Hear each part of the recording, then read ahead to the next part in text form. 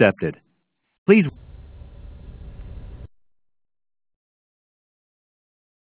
Please stand by.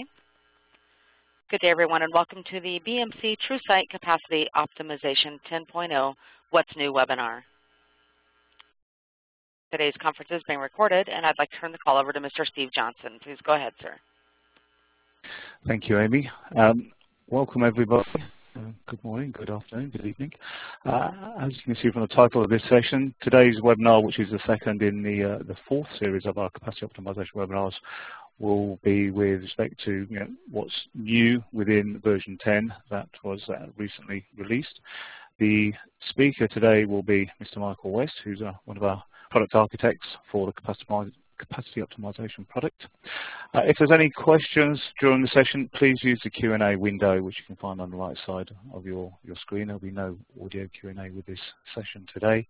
As mentioned, it is also being recorded, and the recorded sessions will be made available on the BMC Capacity Optimization communities pages after the event, if not today, then within the next 24 hours. And at a later point, it will also be available on as an iTunes podcast. So on that note, I'll hand over to today's presenter. So Mike, I will let you take the reins from here on. Thank you very much. Okay.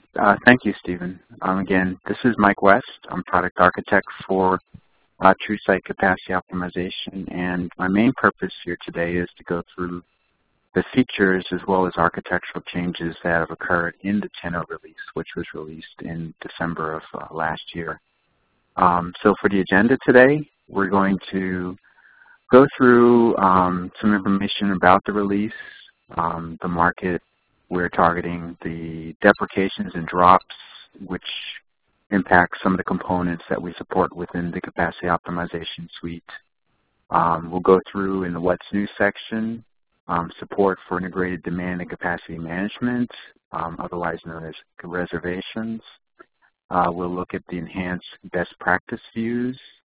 We'll look at support for enhanced support for the virtual, so the RHEV connectors, enhanced support for the cloud, including the OpenStack connector, alternative database backends, so the ability to support PostgreSQL, enhanced administration within the Capacity Optimization Suite, as well as the simplified architecture.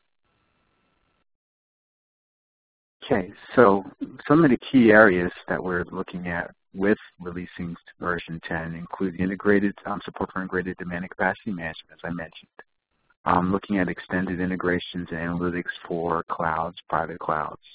The capacity practice, enhanced best practice views. And in this section, let's take a look at the capacity pool views, as well as a simplified architecture with an alternative database. As part of the development process, we had a beta program that we ran with Capacity Optimization 10.0, and some of the key customers that we released had some very positive things to say about 10.0 before it went GA. As you can see, a large global telco company had some positive things about the fact that we're releasing reservations and the ability to manage OpenStack clouds. And then we also had a customer in a U.S. healthcare that again was remarking on the reservation-aware capacity management capabilities.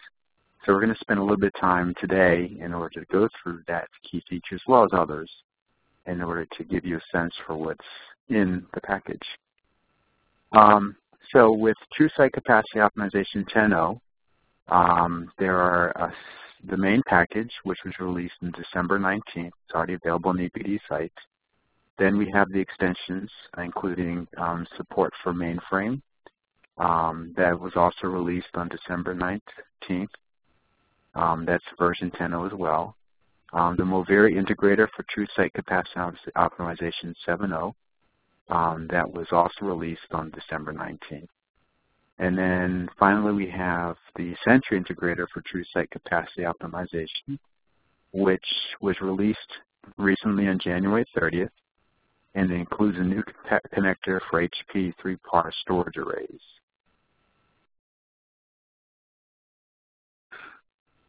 So as you navigate into the new UI, you'll notice that we have links to how-to videos that you can use in order to see some of the new features, including OpenStack support.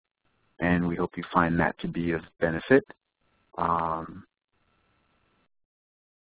We have also updated the communities with information about 10.0, which has been released, as well as you can have an opportunity to go online and converse with some of the users. And we notice a number of people are already starting to use version 10.0 now that it's been released.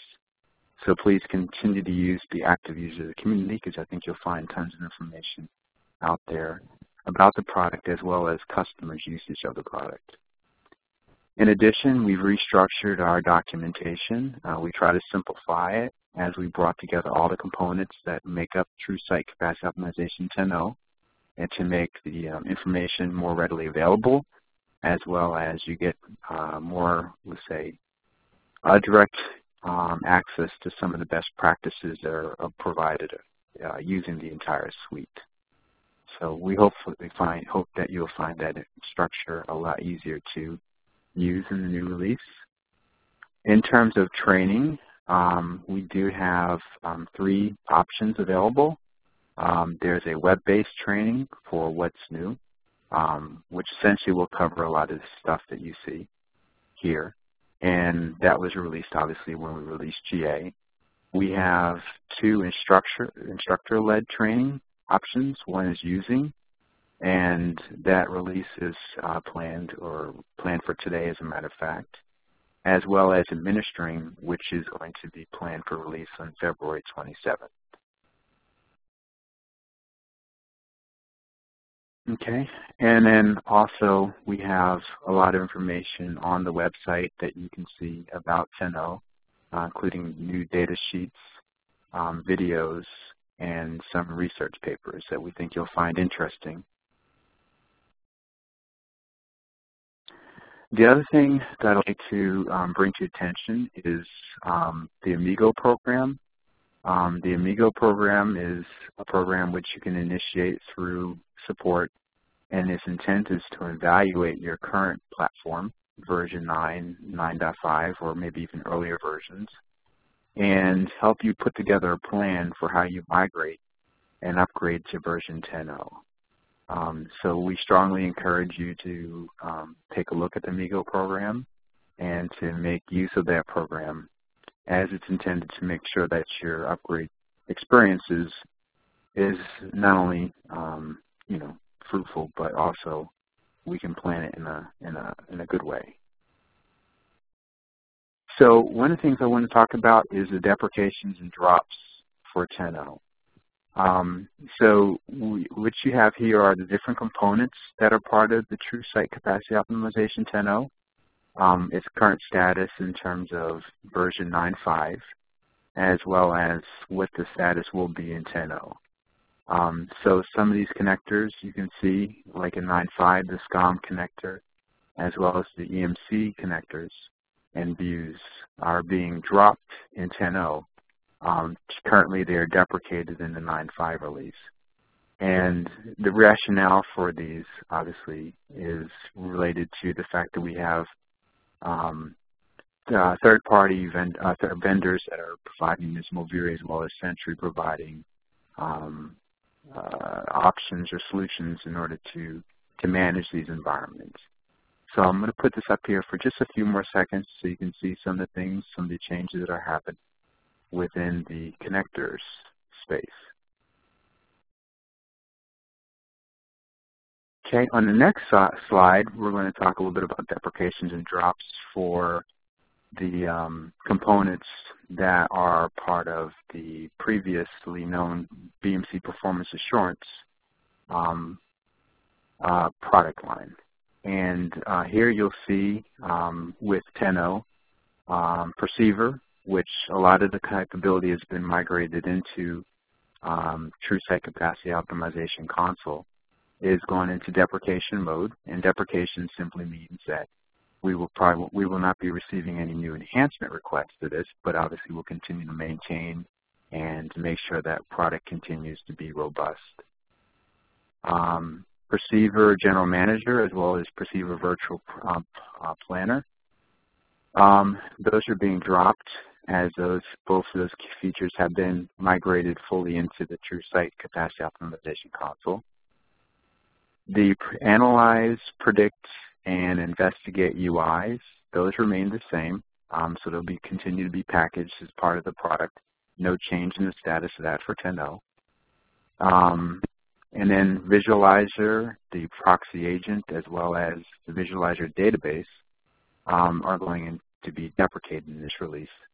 And what you'll find is that a lot of the data that we have that support these components will be funneled through the BCO, or you have options to bring that data into the BCO console. And the vCenter Proxy Agent has a similar capability that's already available for the BCO console, that is, in the vCenter connector service. Okay. So again, on the connector space, here's just a list of the connector support. So the agent log parser is deprecated. For custom KMs, again, it's deprecated. We're dropping the Patrol Data Extractor and the Proactive Net Data Extractor for 8.5 and 8.6. And then we're renaming some of the components you can see down there for the generic extractor 9.6 and database extractor. Okay, and then the other thing is the CDB to CDB extractor, and we'll talk a little bit about the reference architecture, is being deprecated, whereas the viz files parser, the parser itself will be renamed, and it is going to be an integral part of it is an integral part of the best practice integration between the BPA components, or the gateway server, as we're renaming it, to the BCO console. So we'll have a little bit more about that later on in this presentation. Okay, so let's start with the integrated demand for integrated. So here, okay, TrueSight, how to manage future demands. So first questions we're trying to answer is, do we have enough capacity for new planned projects based on resource requirements, priorities, and other criteria? And what is the additional required capacity? When do we need it and where? How can we provide visibility to our spare capacity, also factoring in reserve resources for committed projects? How can we make sure that we do not miss potential saturations due to this organic growth? How do we reconcile reserve versus measured resources? And how can we take into account reservations for newer planned projects? So this is a key feature that we provide in this release. So in terms of business work capacity management, we have the ability to predict capacity to support expected growth of already deployed services. That's using business KPIs, correlation models, extrapolation models, what-if models. We have the ability now we have the extended ability to predict capacity to support expected business demands for new projects. So incorporating information to the time forecasting models, hypothetical candidates in VP, then also now the reservation analytics, what-if events, being able to automatically add those to your models. So what is a reservation? A reservation represents resources, CPU, memory, disk space, required by an upcoming project for a given period of time. A reservation item requires resources of a specific type of technology. In this release, we focused primarily on AIX and vSphere. So here you have an example of Project X. It has 2 workloads that you need to deploy, and the characteristics of each workload is described as part of the reservation. Reservations based on templates. A reservation item is defined in terms of service or system templates that have been selected as representing the catalog of templates useful for reservation purposes. Therefore, when considering a reservation item, you can either look at the amount of resources corresponding to the expected utilization or the entire allocation. Okay, here we have an example of a small application, server VM, and then there's a profile of memory, both allocation as well as the utilization profile for CPU memory as well as disk. And we can utilize either of those options. So how are they managed? So capacity optimization will automatically estimate the spare capacity of your infrastructure based on measured utilization and committed reservations, either resource utilization or allocation based on reservation policies. So here you have, as an example, you have a cluster, how much used and how much is available. Now you want to add a new project, Project X. You want to reserve that for a specific period of time. So the outcome of this would be to see what it looks like in the past, how it changes during the time in which it's been reserved, and you can see the expected spare capacity of that, and then how much resources will be freed once the reservation expires. So it's the expected spare capacity is automatically updated as either current utilization changes or resource reservations change. We also support the ability to on or off-board our resources. So you can manage plans to add or remove new resources to your infrastructure at a given point in time in the future, thanks to this new feature. So here we have a picture of how the project looks over time.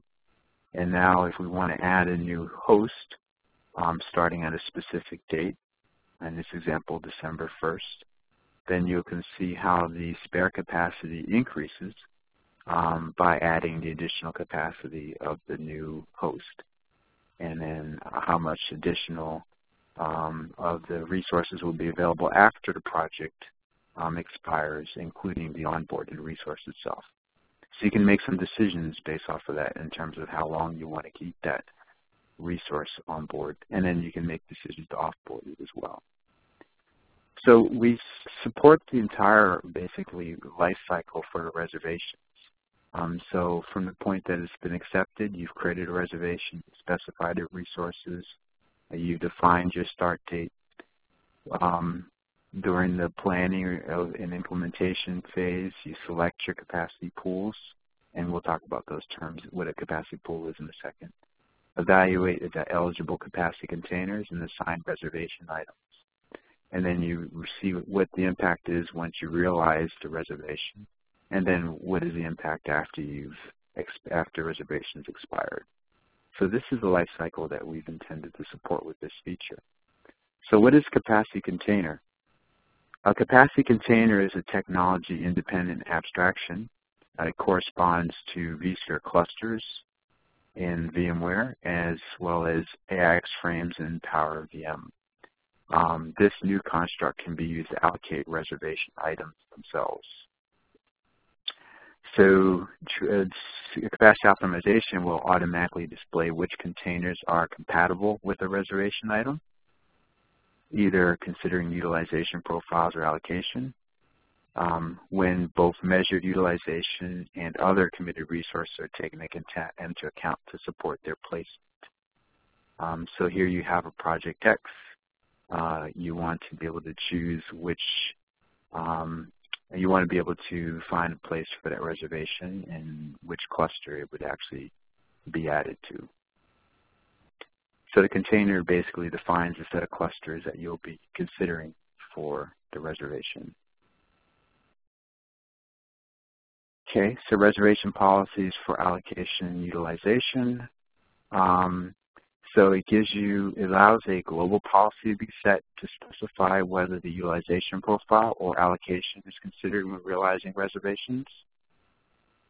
Okay, so you do it based off of the top flow here is based off of the allocation based, or if you want, you can look at the how the reservation is impacted if you just look at the utilization profile of that system.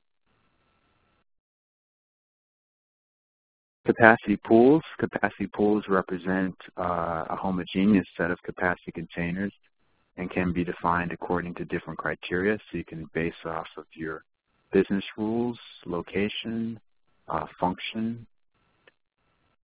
They provide an effective way of selecting which containers can be targeted by a reservation based on the specifics of the projects for which the resources are being reserved.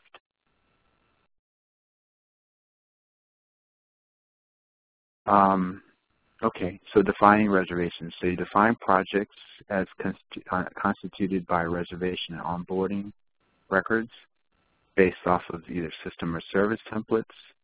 You can characterize them by tags, for example, to specify the different technology, and then you can specify an automatic or manual realization mode for the reservation. Allocating reservations, you allocate each reservation to the best container in selected capacity pools.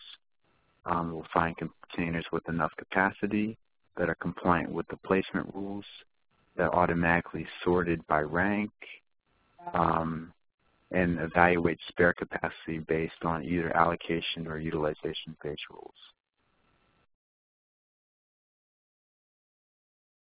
Then you'll be able to understand the impact of committed reservations on capacity containers in terms of spare capacity, and for example, number of spare VMs, and limiting resources, whether it's storage, CPU, memory. We'll chart it over time. We'll look at the total allocated and reserved capacity within the thresholds, and they're based, again, on either allocation or utilization for committed and realized reservations.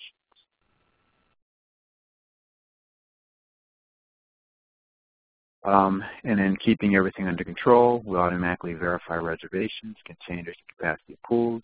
A reservation will show whether it's been accepted, whether it's pending, declined, committed, realized, expired. So you can set the different states. Containers, are all its reservations feasible? Is there any committed which is not? Pools, do all containers have enough capacity for the committed resources? So these are some of the questions you'll be able to answer. Integrated demand and capacity management, again, not integrated. What if events before 10.0, but after 10.0, we can integrate those, including, and it's integrated with the rest, including factoring the reservations.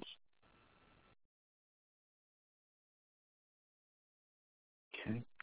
All right, so the next section we'll talk about is the best practice views. All right, so there's a new home page for the views. It shows all installed views at a glance. There are new capacity pool views for technical and management audiences. The capacity shows the capacity aggregate at the pool level, the key metrics, and indicators, either risk, usage, or efficiency factors, and we'll talk about those. The data exploration pages and virtualization and standalone views.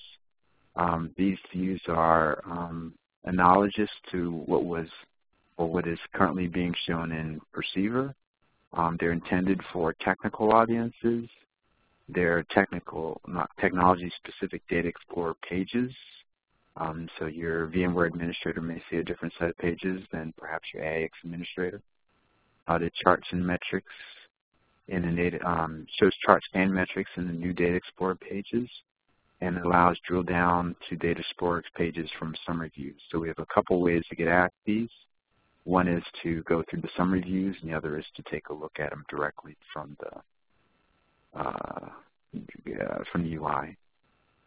So here's the new home page for the views. So here you can see the new arrangement. I think previously it was more of a tree view. Now we're showing you stuff in the results page. You can select them directly. The capacity pool view. Now here what we do is we allow you to see the different indicators. So you have your usage, your risk, and your efficiency, and it factors in, this is for, in this example, you can see for AIX hosts, but these are available for AIX and for VMware. The capacity pool view indexes, so the usage factor, the range is from 0 to 100. Low means there's room to add more applications to this capacity pool.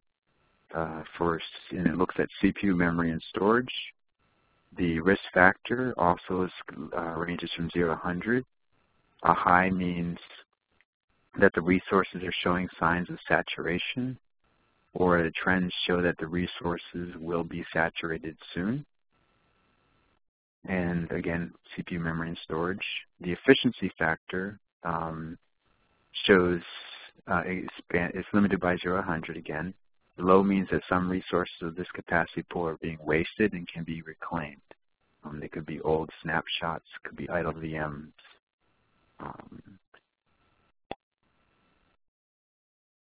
Okay. Will allow you to drill down into capacity pool, and you can see some of the details. So starting from the cluster, you can go down and see the different metrics that supported each one of the risk indicators for that element.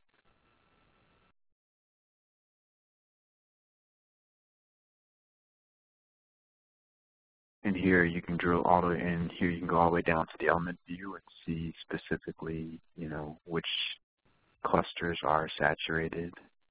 Look at the pressure index for each one of the clusters in this example, CPU, memory, and storage.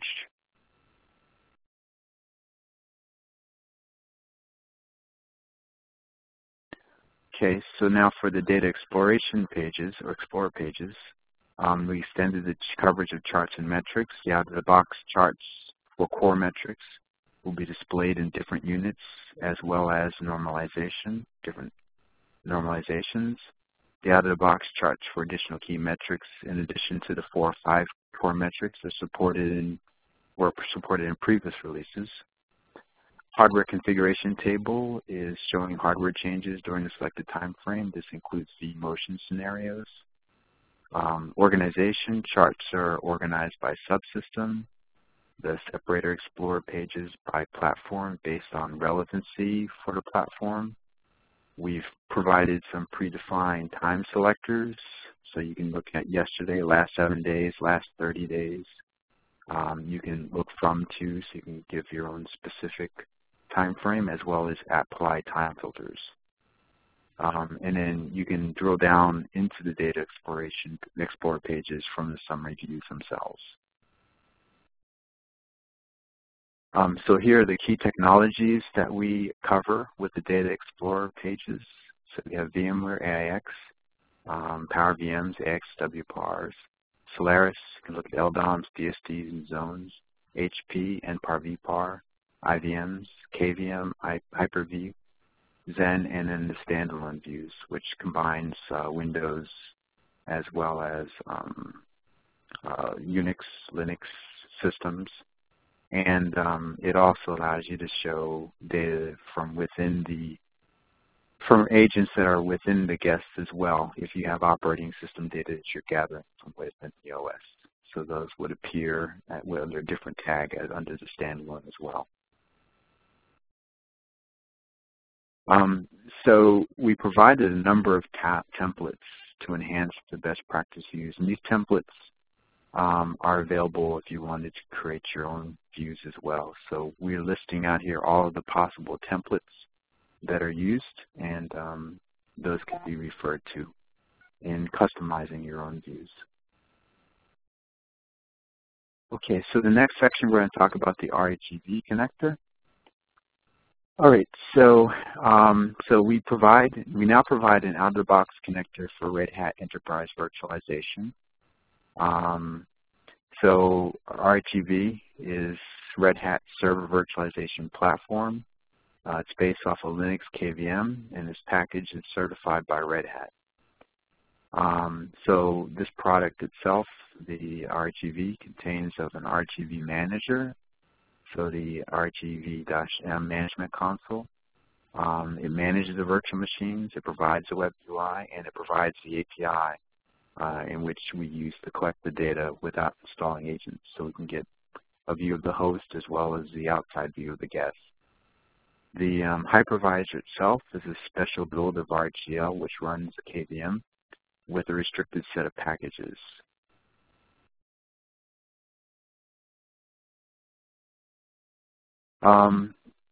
So the set of metrics that be collected from RGAVM is different than the set of metrics that can be collected by a local agent. I have a couple of slides that show some of the different metrics.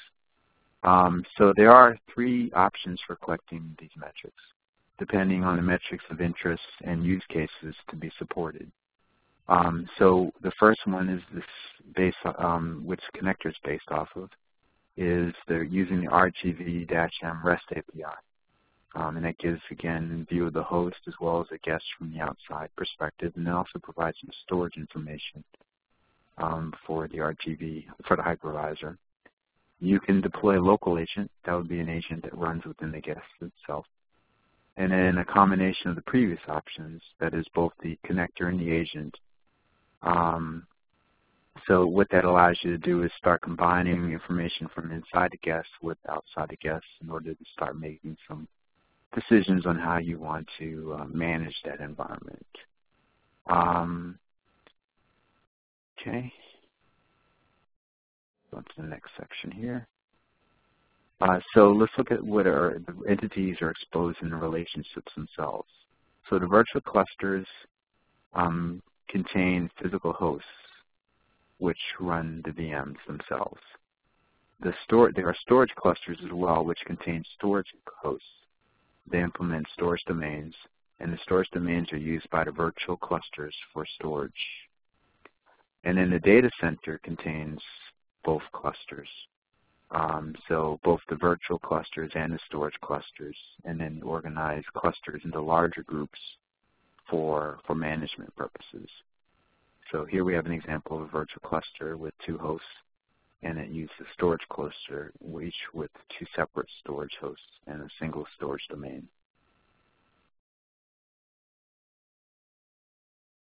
When you import the data using a connector, we're able to build a hierarchy which shows relationship between the data center, the virtual cluster, and its relationships to the host and the virtual machines, as well as a relationship between the data center and the storage domains that are contained in it.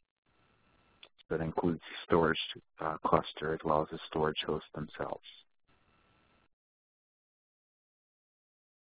The RGV data does get populated into the existing KVM views. So we have a KVM virtual farm or KVM farm that you'll be able to go and take a look at. And here you can see the KVM host view and several of the other views. As part of the KVM, we'll have the data available. It does not support the network file system and disk metrics from the host and partition detail pages. So that's the only metrics that are absent from this integration. Here what you see is a comparison of the data that you collect from a BPA agent, which you could install onto a KVM or RGV host versus the RGV data. And as you can see at the host level, the BPA agent or Perform agent itself provides a lot more detailed information about the host itself, whereas the RGV will provide some high-level summary metrics for the host. On the next page, what you'll see is a comparison, again, of the hosts, but also of the guest metrics. And here you'll see there's a number of metrics that are included from the outside view that's provided by the RGV and compared to the BPA. So there's, as mentioned in the earlier slide, there's different use cases, and depending on the metrics of your interest, you may need to supplement the data that you see for the KVM, for the RGV connector with the data that's from within inside each of the guests. Okay, so the next feature is the OpenStack. So we provide support for OpenStack clouds. OpenStack is an open source cloud OS, also packaged by ISVs, including Red Hat. Support for multiple hypervisor technologies, including RHEV, Linux KVM, and VMware vSphere. Has pooling constructs such as host aggregates as well as availability zones. Provides tenants, also known as projects, and it provides an administrative dashboard for the cloud admin, and it does self-provisioning web interface for end users. The new OpenStack API ETL extractor supports OpenStack versions Grizzly, Havana, and Icehouse. It leverages the OpenStack Nova APIs, import infrastructure entities, and tenants into capacity optimization. Provides basic configuration metrics, for example, number of vCPUs requested. More configuration and performance metrics need to be collected from other ETLs, and depending on which hypervisor is being adopted, you'll select those ETLs. So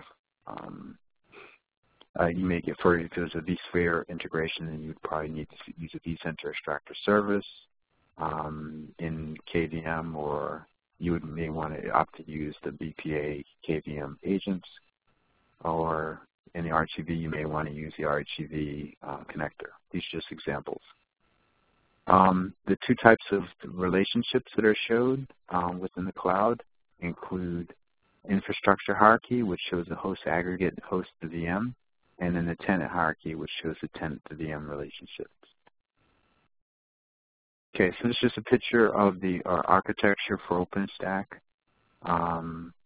and this is to kind of illustrate the data flow of how we use the APIs, the Nova APIs, in order to get the relationships into the data warehouse for capacity optimization, so through the OpenStack ETL. And if you're, depending on the hypervisor, you can get additional performance and configuration data to put into the data warehouse as well.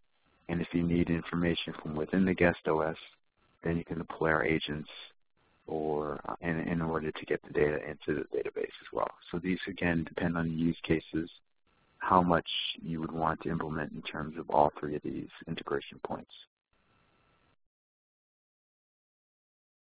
Back to just the OpenStack hierarchy itself, here we can see the cloud infrastructure. So here we can see the host aggregates, the cloud, as well as the host and the VMs relationships. And then down below, we have the tenant to VM relationship.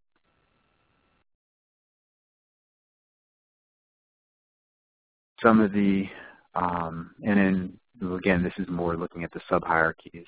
So here you can see from the cloud, you can see the host aggregates.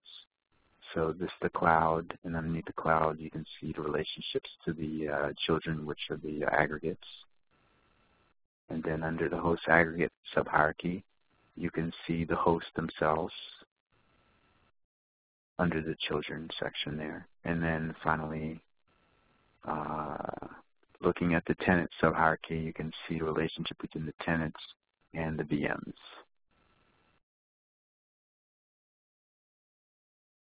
Okay, so the OpenStack entities are displayed in the workspace, so you can go and take a look at the different metrics. We, depending on what hypervisor you're using, to get the VM performance metrics and the host performance metrics, that information gets aggregated up to different levels within the hierarchy.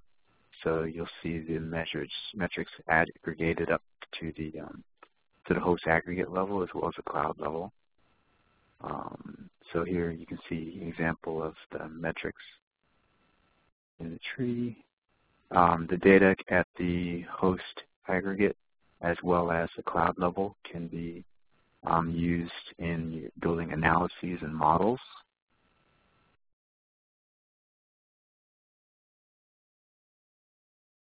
And you can use them as part of creating your by exception reporting. So the key here is both the OpenStack connector as well as the hypervisor, the integration you use to get the hypervisor data, the performance data. Okay, so configuring. So in order to connect, you just need to identify the service URL. And then you need to go ahead and add in the credentials for the username and the password, and then add in the tenant name.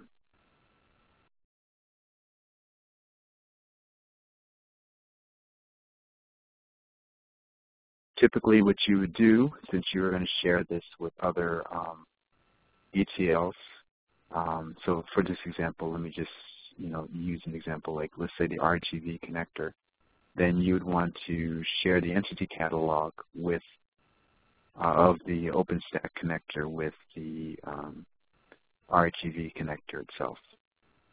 And we'll talk a little bit about what entity catalogs are, but just in short, an entity catalog is a way of doing your lookup sharing. So in the past, you would say, I share my lookup with this other connector. Now we've created these entity catalogs that can be used to share relationships, the entities across multiple connectors.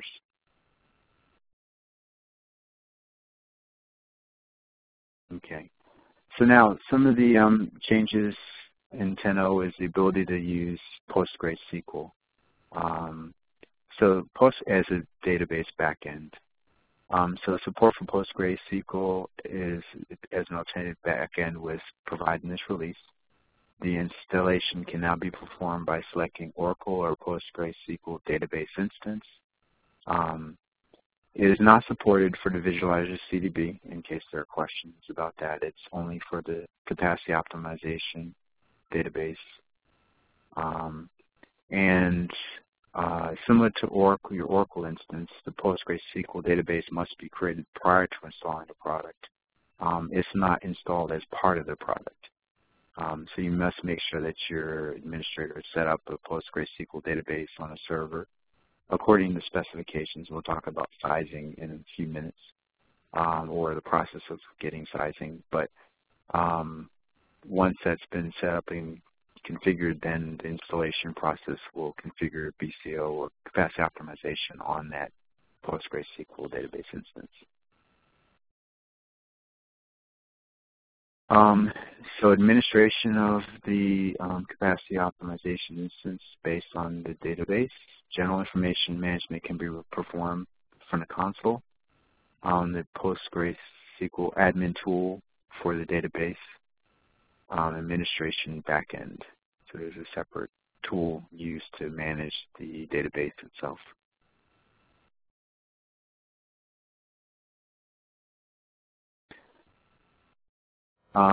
So with this, you get the full capabilities for PostgreSQL-based installations.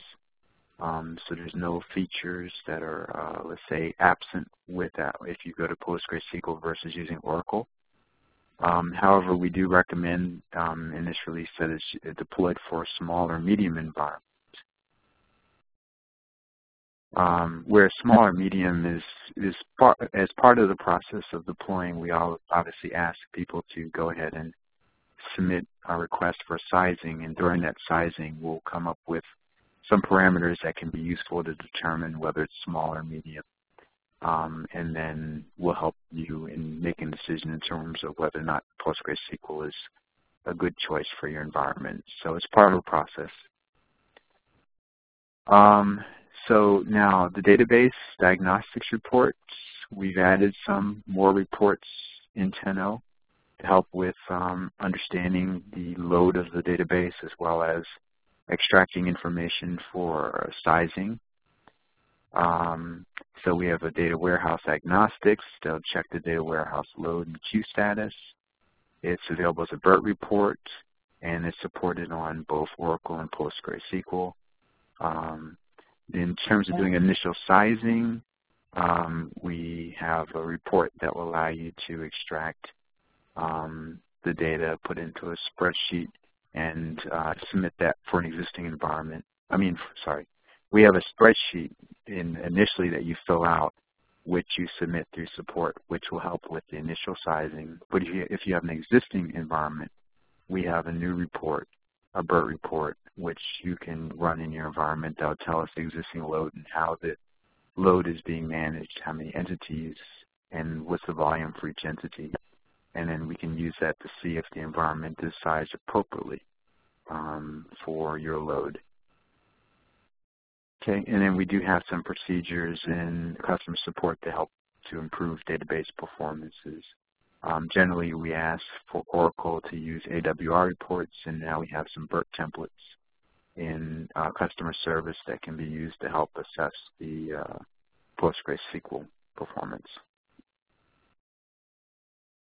So this is just an example of the data warehouse sizing report, the one that is created when you have an existing environment, and we use it to see if the environment is adequately sized for the load that you have, your current architecture, that is.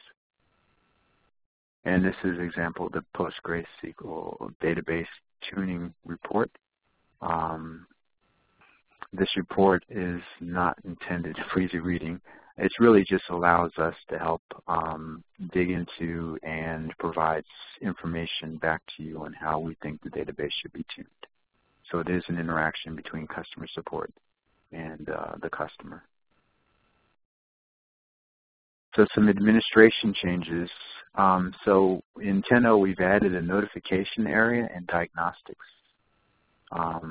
pages. So there's a new prominent notification area to proactively inform the administrator of any error happening in the background. So in this example, you'll see this little red X down here. This is telling you that there's two activities, I guess, that are that you want to maybe take a closer look at. And when you open it up, you'll see that there's two specific types of errors or activities that are happening that may need some attention in terms of diagnostic alerts. And then it also allows you to show you some progress of ongoing activities that are happening in the background. So diagnostic messages contain the top critical messages grouped by error code. So priority level is failure error warning. For each level, a rank is used to sort messages. Failures on database or warehouse are displayed at the top because it has highest significance normally. Messages can be suppressed, and similar errors are grouped into a single row. And then we just list the number of occurrences of that error so that you can see the error itself and how much impact it has or how many times it's occurred. Notification error can also notify events of user background activity.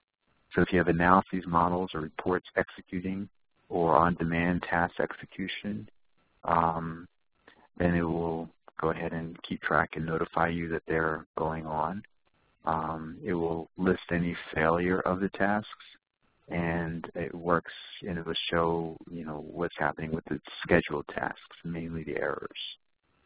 User activity status page contains running activities for all users. The admin has the ability to kill executions of any user that takes too much time, but it also shows you information like the percentage of work that's to complete, and the page can be reached using the link in the notification area. Show user activity status. Okay. We also have attempted to improve the data warehouse status page.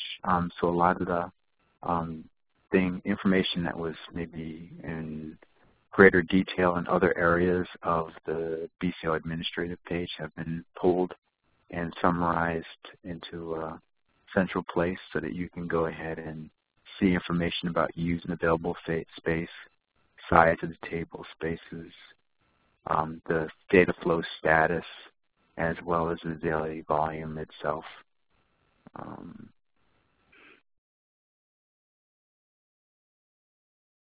The entity catalog, which I mentioned earlier in the example with OpenStack and the RHEV connector, it's really just an easier way of sharing entities imported by multiple connectors with respect to lookup tables.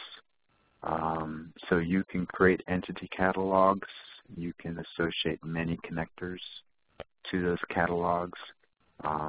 In the past, implementations have tried to define a master, master lookup table.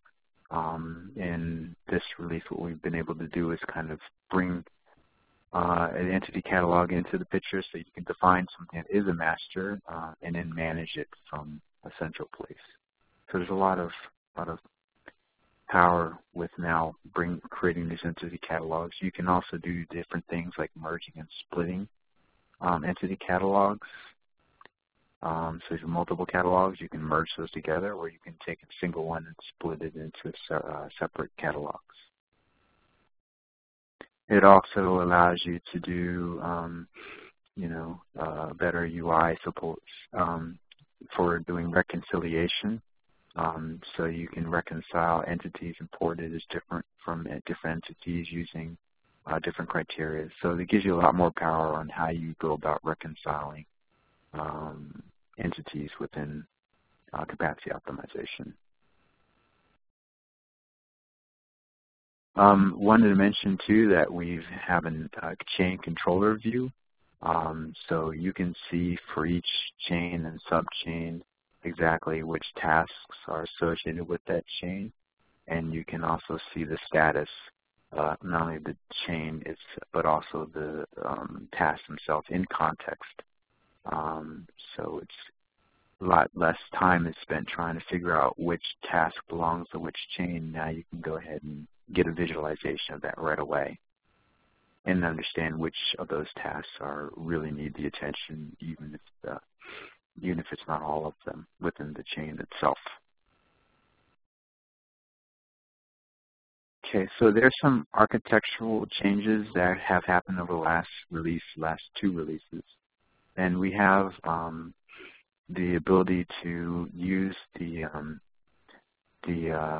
service containers in order to relocate different services on one or more application servers. So here's just some examples, but if you have, for example, in this example, you may have one or more application servers. In this example, you have a single application server. All services are running on the Data Hub. So this is kind of what you're getting in the 9.0 release, the default configured implementation.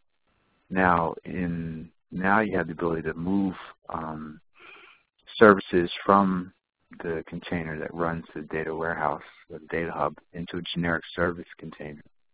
And so now this Kappa service can be moved into another service container.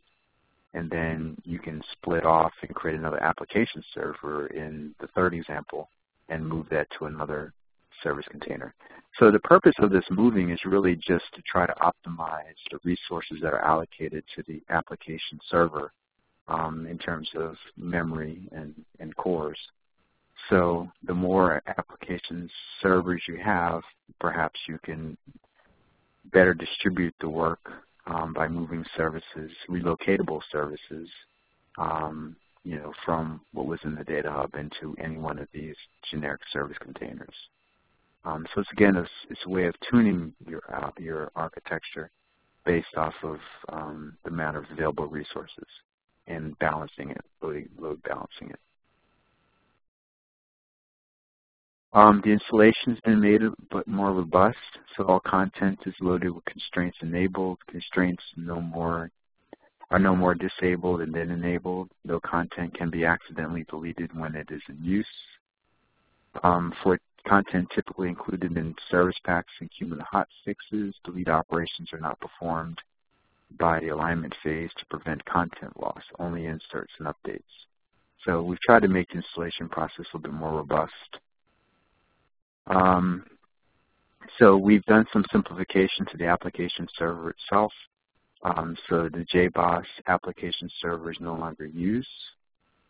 So now the service is always Tomcat for the web, data hub, and service container. And the cpid command has identical syntax, no change. So even removing the application server, you can still use the same commands. And then in terms of third-party upgrades for security as well as stability, we've upgraded the Apache to 2.4, embedding OpenSSL version 0.1i. We've upgraded Java to Java 8 or 1.8 U25, and then the Tomcat upgrade is at 7.0.56.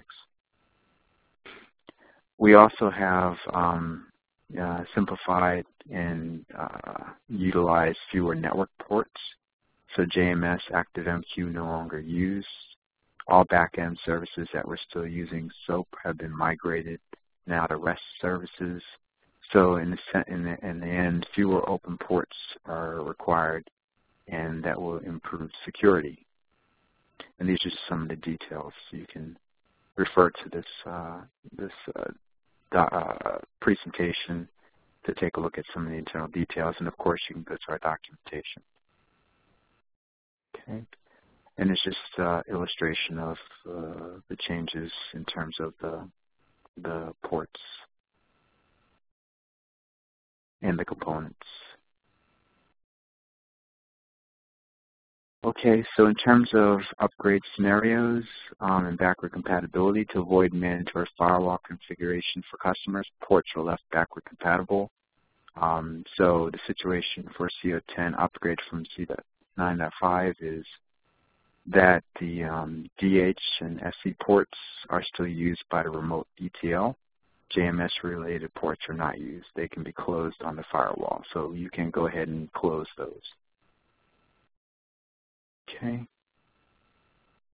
Now, the next couple of slides will talk about the architectural streamlining of the components, including the gateway server, which may be a new term for you.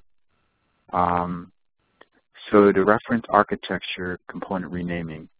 So in the past with BPA components, the old names like General Manager Service, BPA Console, Visualizer Files, and Perform Agent have been renamed in the TrueSight Capacity Optimization to now General Manager's Gateway Manager. The General Manager Service is a gateway service, and the BPA Console is the gateway server. Viz files, and as well as we refer to everything as agent now. There is a doc that outlines all the terminology changes, so if you have some of the products like 9.5 or 9.0, you'll know exactly what those are renamed to in 10.0. From the recommended data integration for all the components, from the gateway server up to the TrueSight Capacity Optimization console, we do recommend the Viz file integration using using gateway services in order to implement the ETL itself, the Viz parser ETL. So that's one that we're promoting. We've made some changes to simplify the configuration of this environment, because when you do the General Manager Services, it is actually integrating, the gateway services is integrating using the manager runs, and in some environments there may be many manager runs that you need to manage. So in the next couple slides I'll explain some of the changes we've done to help you simplify configuring an environment with the gateway server. First, the collecting from the agent. Before, we used to have two separate Viz parsers, one for virtual nodes and the other for all other platforms. Well, we've consolidated those into a single connector Viz parser, which will now include the virtual nodes as well. So you can select that independent as well as select other platforms in the same runs. You no longer have to have multiple runs to process the same, perhaps viz file, in order to one for the virtual nodes and the other for the other platforms. So it's been consolidated. In order to automate the collection of the data from the Gateway Manager, in the Gateway Manager UI, when you go ahead and add your gateway servers to the capacity optimization, then as part of that process, you can go ahead and create the ETL, the connectors that are used for the gateway server integration. So we have an auto create option. When you select, it will allow you to go through a process in which you define what are some of the basic parameters you want to collect, like what platforms you want to collect and perhaps which metrics. And then with the information of the gateway server name and ports to talk to the gateway service, it will go and discover from that gateway server how many manager runs are running on that server, and it'll auto-configure all of the tasks that are required to manage that environment, and then associate those with a single chain so that you can look at the management of that particular gateway server as a chain itself, and then schedule the runs. And in terms of ongoing maintenance, it will continue to monitor that gateway server even after the creation of all of those ETLs. And if new managers are added, it will go ahead and update your list of your tasks, either existing tasks or create new tasks, to accommodate the additional manager runs based off of best practices. And the best practices are implemented as part of the workflow, so you can choose how many manager runs you want to have per ETL task. So we've tried to go ahead and take all of the best practices and wrap them up into a single flow. So at the end, after a few clicks, you have all of the tasks you need to import the data, and it will continue to monitor itself, so it adds more tasks if necessary to load in new data. And then if you wanted to see which chains were created and which tasks are available for that particular gateway server, we have a view ETLs, and then within the gateway server UI, and then you can go ahead, Gateway Manager UI, and then you can go ahead and select that, and then it will just pull out all detailed tasks that are associated with just that particular gateway server, versus going to detailed task page and trying to figure out which ones belong to which gateway server.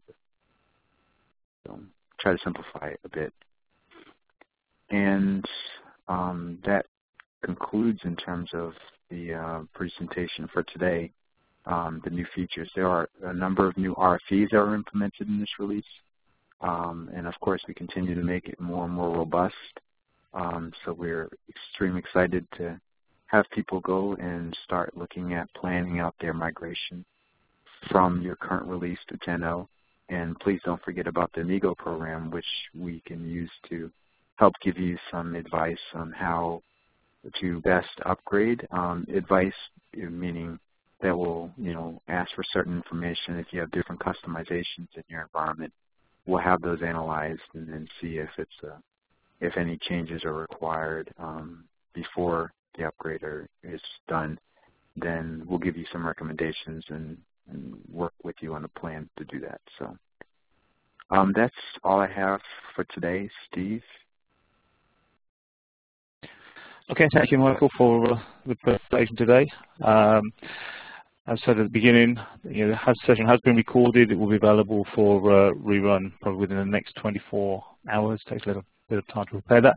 If there's any ongoing questions with regards to the content today, then they can be submitted to either the BMC support organizations through the normal trouble ticket process, or you can use the BMC community forum to ask questions, request additional information, as well as referencing the online documentation for this release.